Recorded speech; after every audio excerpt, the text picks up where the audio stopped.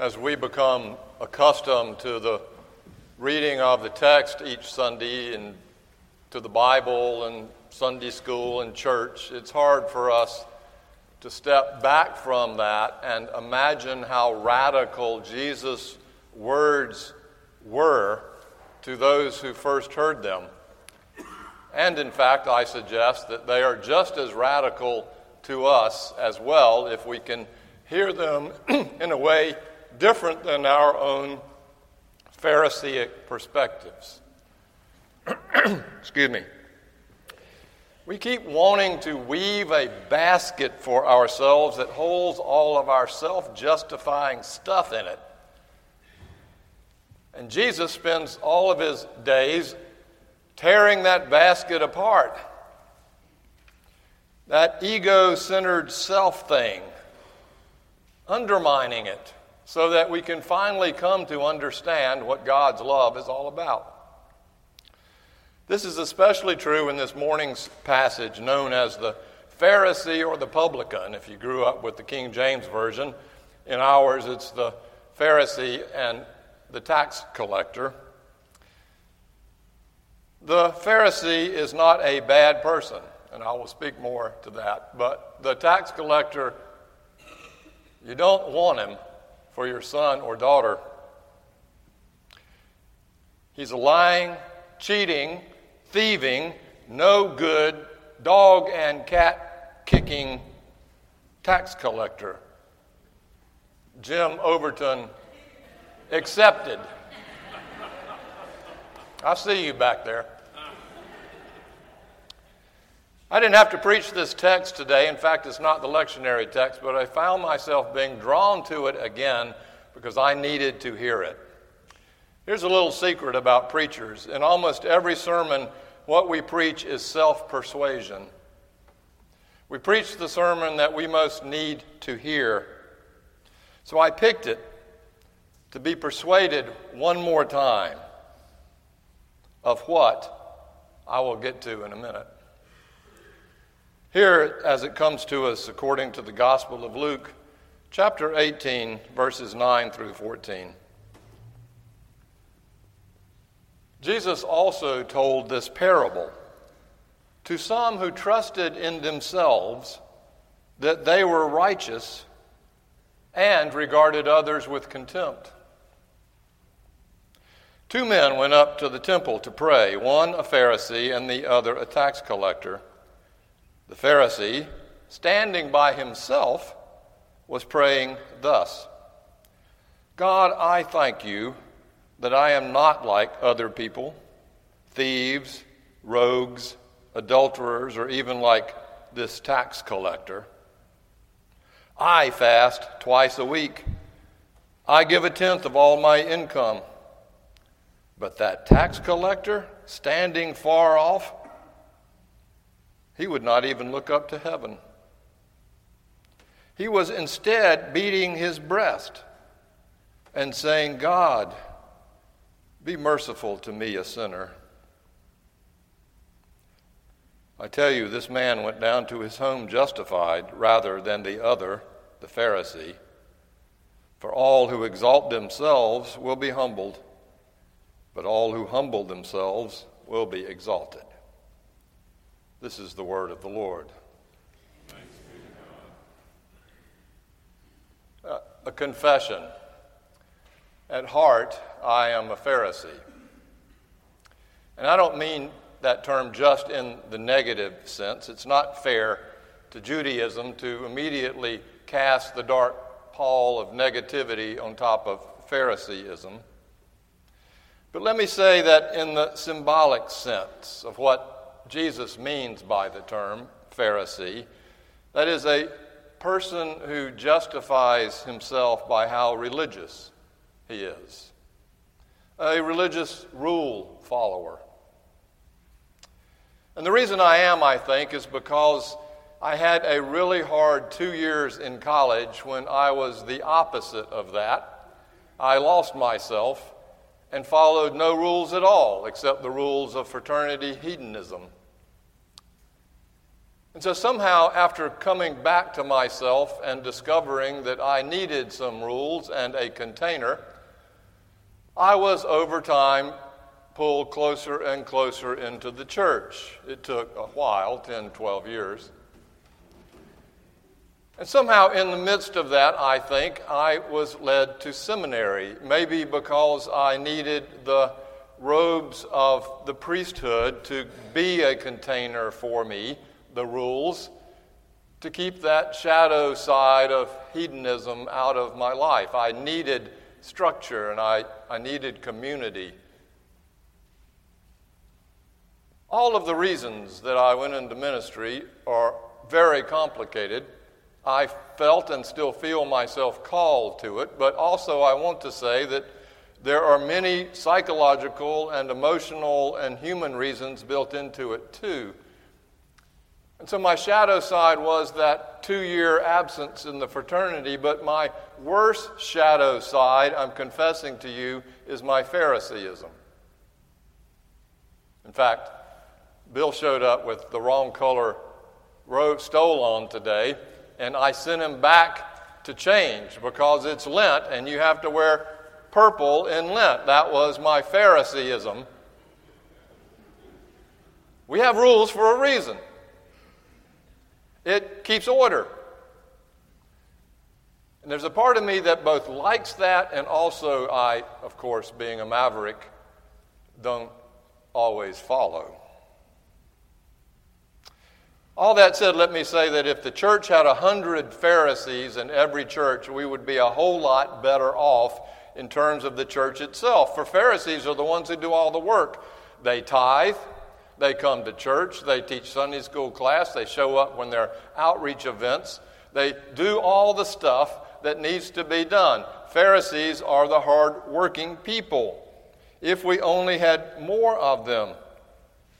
These are the people who serve as elder or deacon or trustee. There's nothing wrong with this. In fact, it is a good thing. Every church needs more Pharisees. We would have a lot fewer budget struggles if more of you were Pharisaic. In Jesus' day, the Pharisees were more like the populist. The Sadducees, on the other hand, were more like the elitist. The Pharisees were more like the Southern Baptists of the day.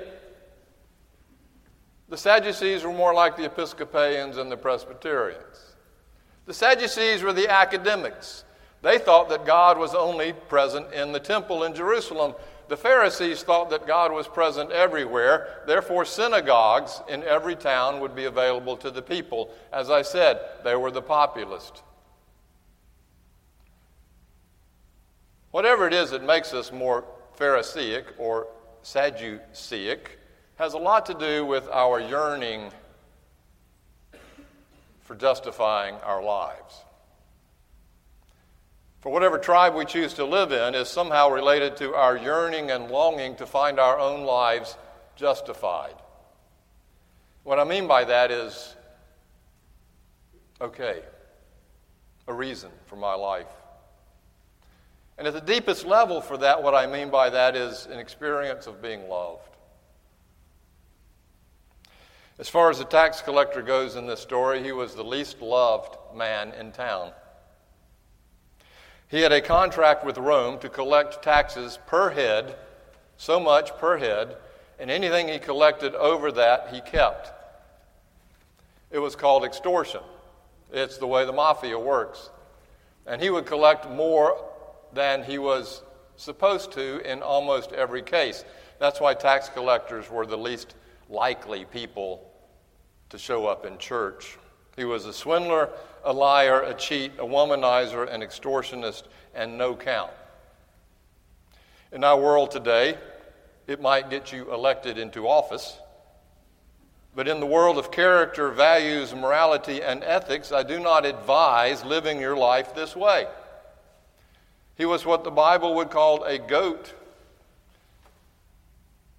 At one point in my life, I know what that felt like. What scares me is that I still have it in me. Both parts, Pharisee and publican. And I have to negotiate those parts every single day. Which way will I turn? We all have both of them in us.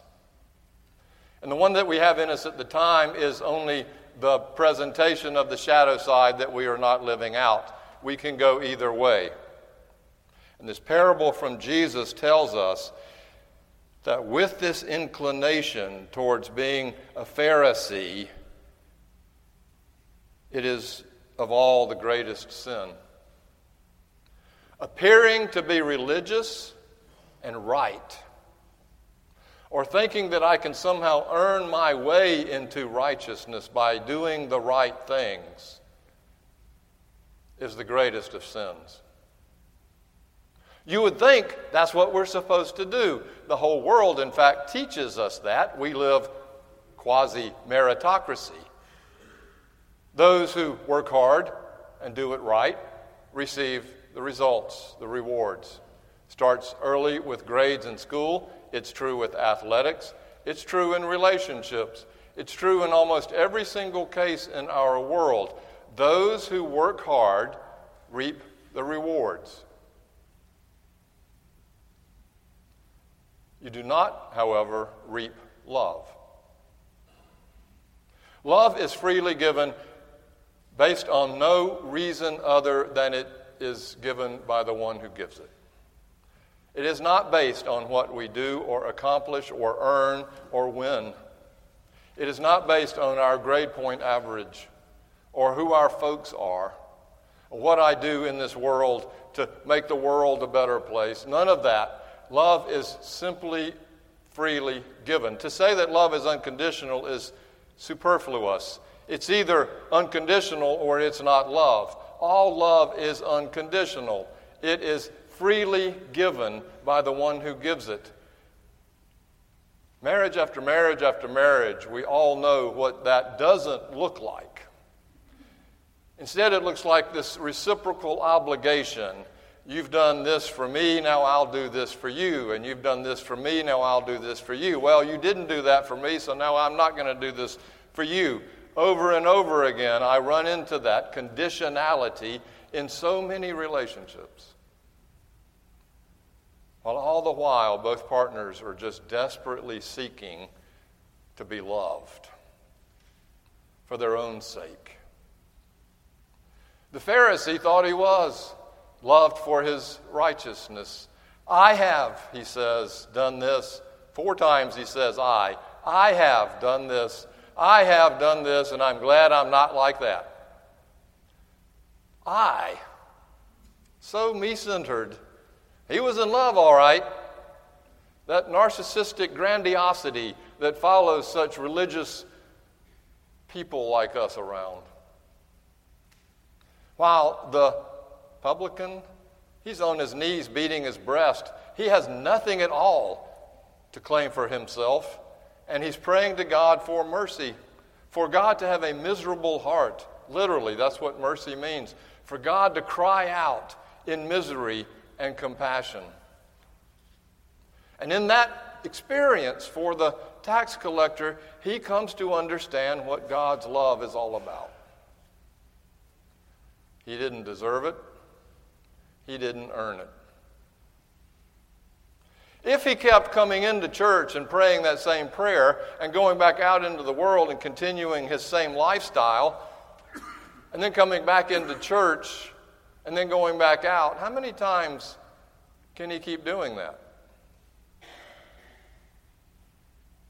7 times 70, Jesus says, which is however many times it takes for that tax collector to experience the unconditional love of God in such a way that he would choose to be a loving agent himself and change his life.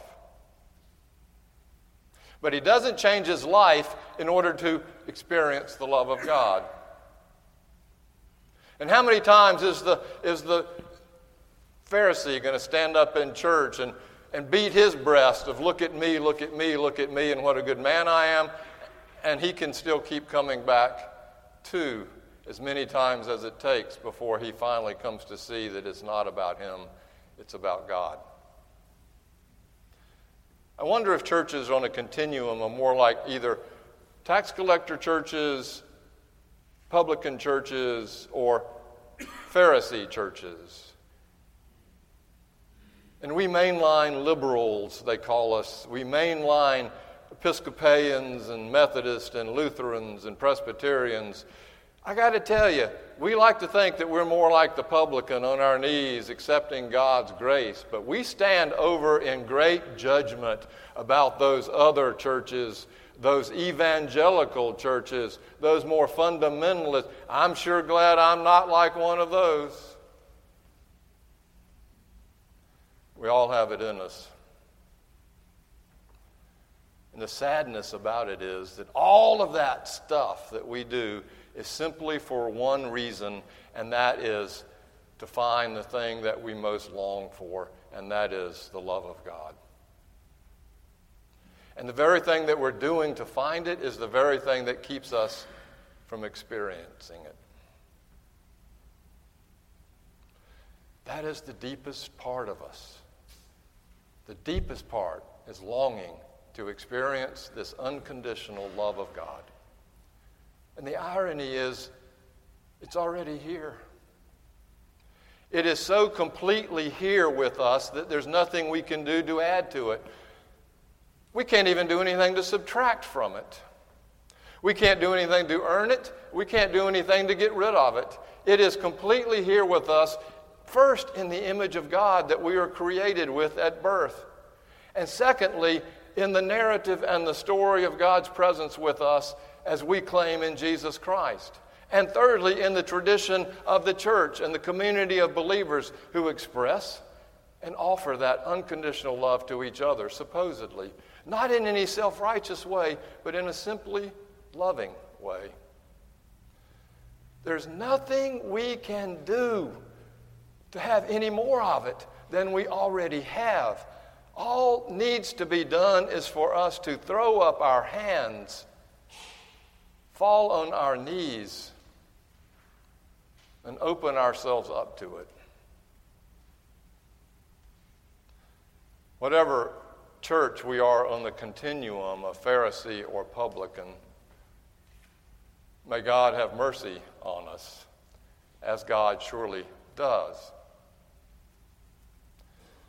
Riverside has elders and deacons who made their confession of faith to us at our session meeting Wednesday night, who understand this in ways I cannot express. For in almost every single case, their confession to us was of an experience of God's love and grace when they had done nothing to deserve receiving it.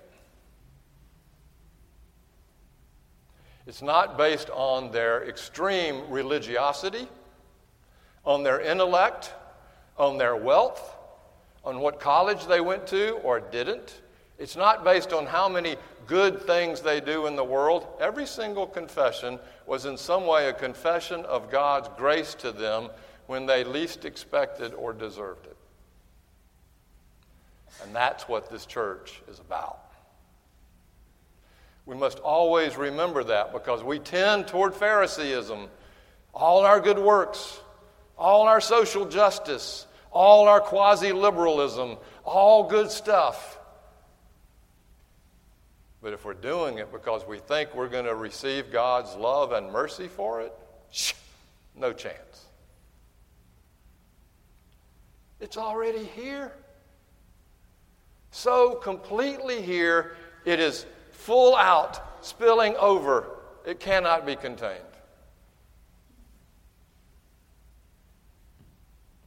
And for us to find it, that which is with us, takes one scary step.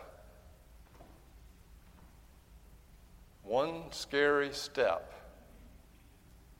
into acknowledging just that. I am loved by God now and forever, no matter what.